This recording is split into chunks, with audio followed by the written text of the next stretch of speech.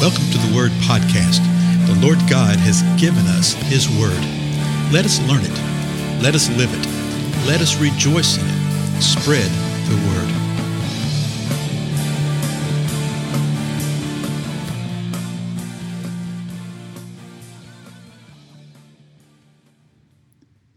Blessings, everybody. This is Dale. Thank you so much for joining with me today on the Word Podcast.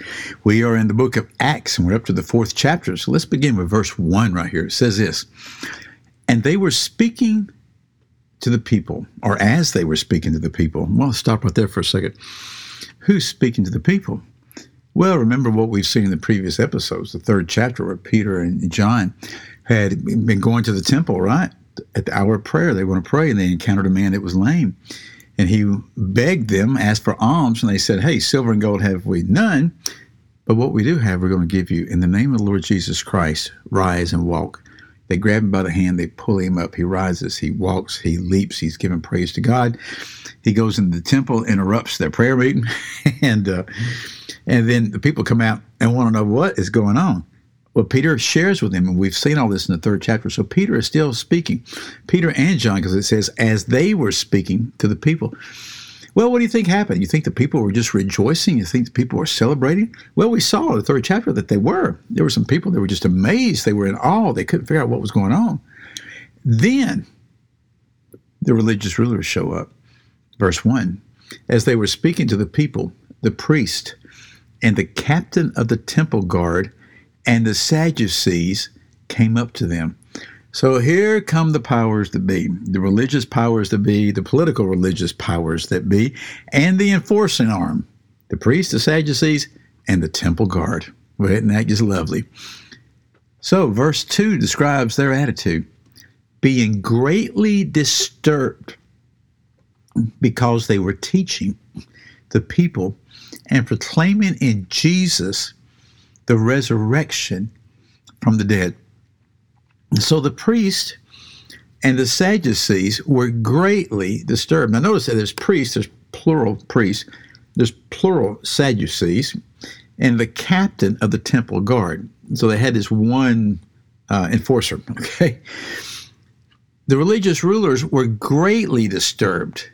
Let me see what that word means. I don't know, I just popped in my mind. Let me click the button here.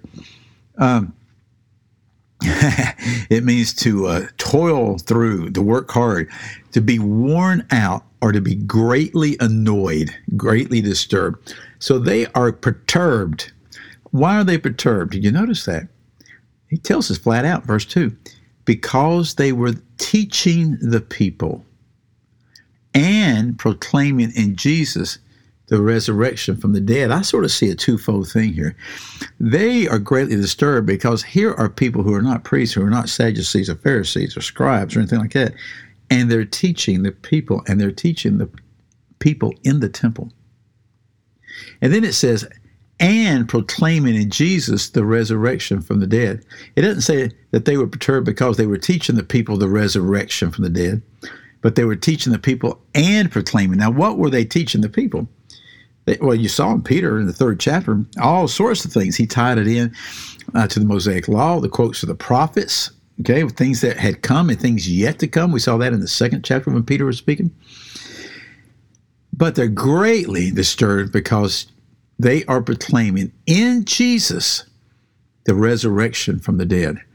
Not only that Jesus was resurrected from the dead, but that in Jesus, that there actually is resurrection from the dead. Now, we saw when we went through some of the Gospels that the Sadducees didn't believe in the resurrection from the dead.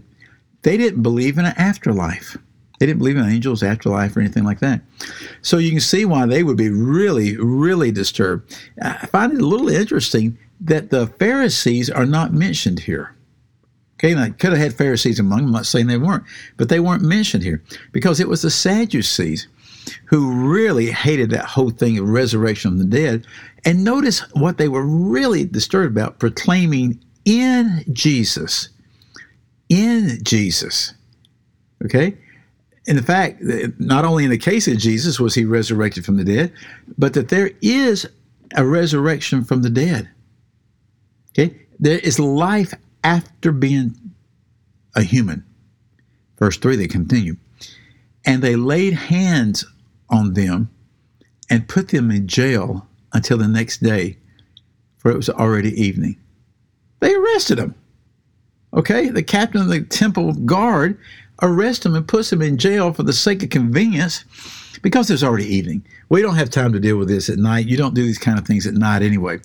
Really? Well, that's what they said. You don't do these kind of things at night unless it's Jesus, right? And they did all that stuff at night. But they laid their hands on them. They put them in jail, didn't think anything about it. Okay, we're just going to put you in detention right here. We're just going to detain you for a little while.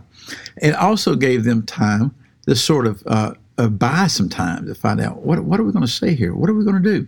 Because these guys are coming in and they're proclaiming in Jesus the resurrection of the dead. They're proclaiming that Jesus has been resurrected from the dead. They're proclaiming that there's multiple witnesses. And we got a real problem because what they're getting at, and we'll have to see this in the next episode or two, they're finally going to ask them, by what power and authority or name did you heal this man? See, don't forget the context of this. The man was healed. The people wanted to know. They'd ask the same question. Now the religious rulers are going to ask that question. And they had to sort of figure out how they were going to approach this. So they just threw him in jail. Say, it's already about this evening time's late afternoon. We'll talk with y'all tomorrow. And you think, well, that's a horrible thing.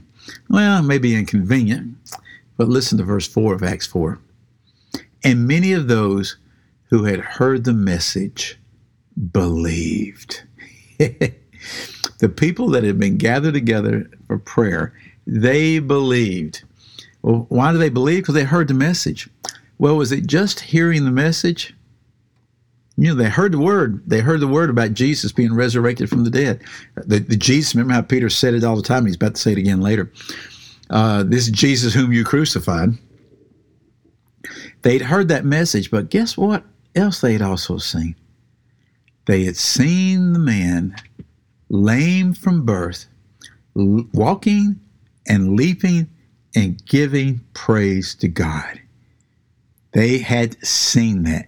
They had seen the 120 on the day of Pentecost proclaiming the mighty wonders and acts of God in the languages of the various people. So now we see that many believe the message. Now watch this, the end of verse 4. And the number of men came to be about 5,000.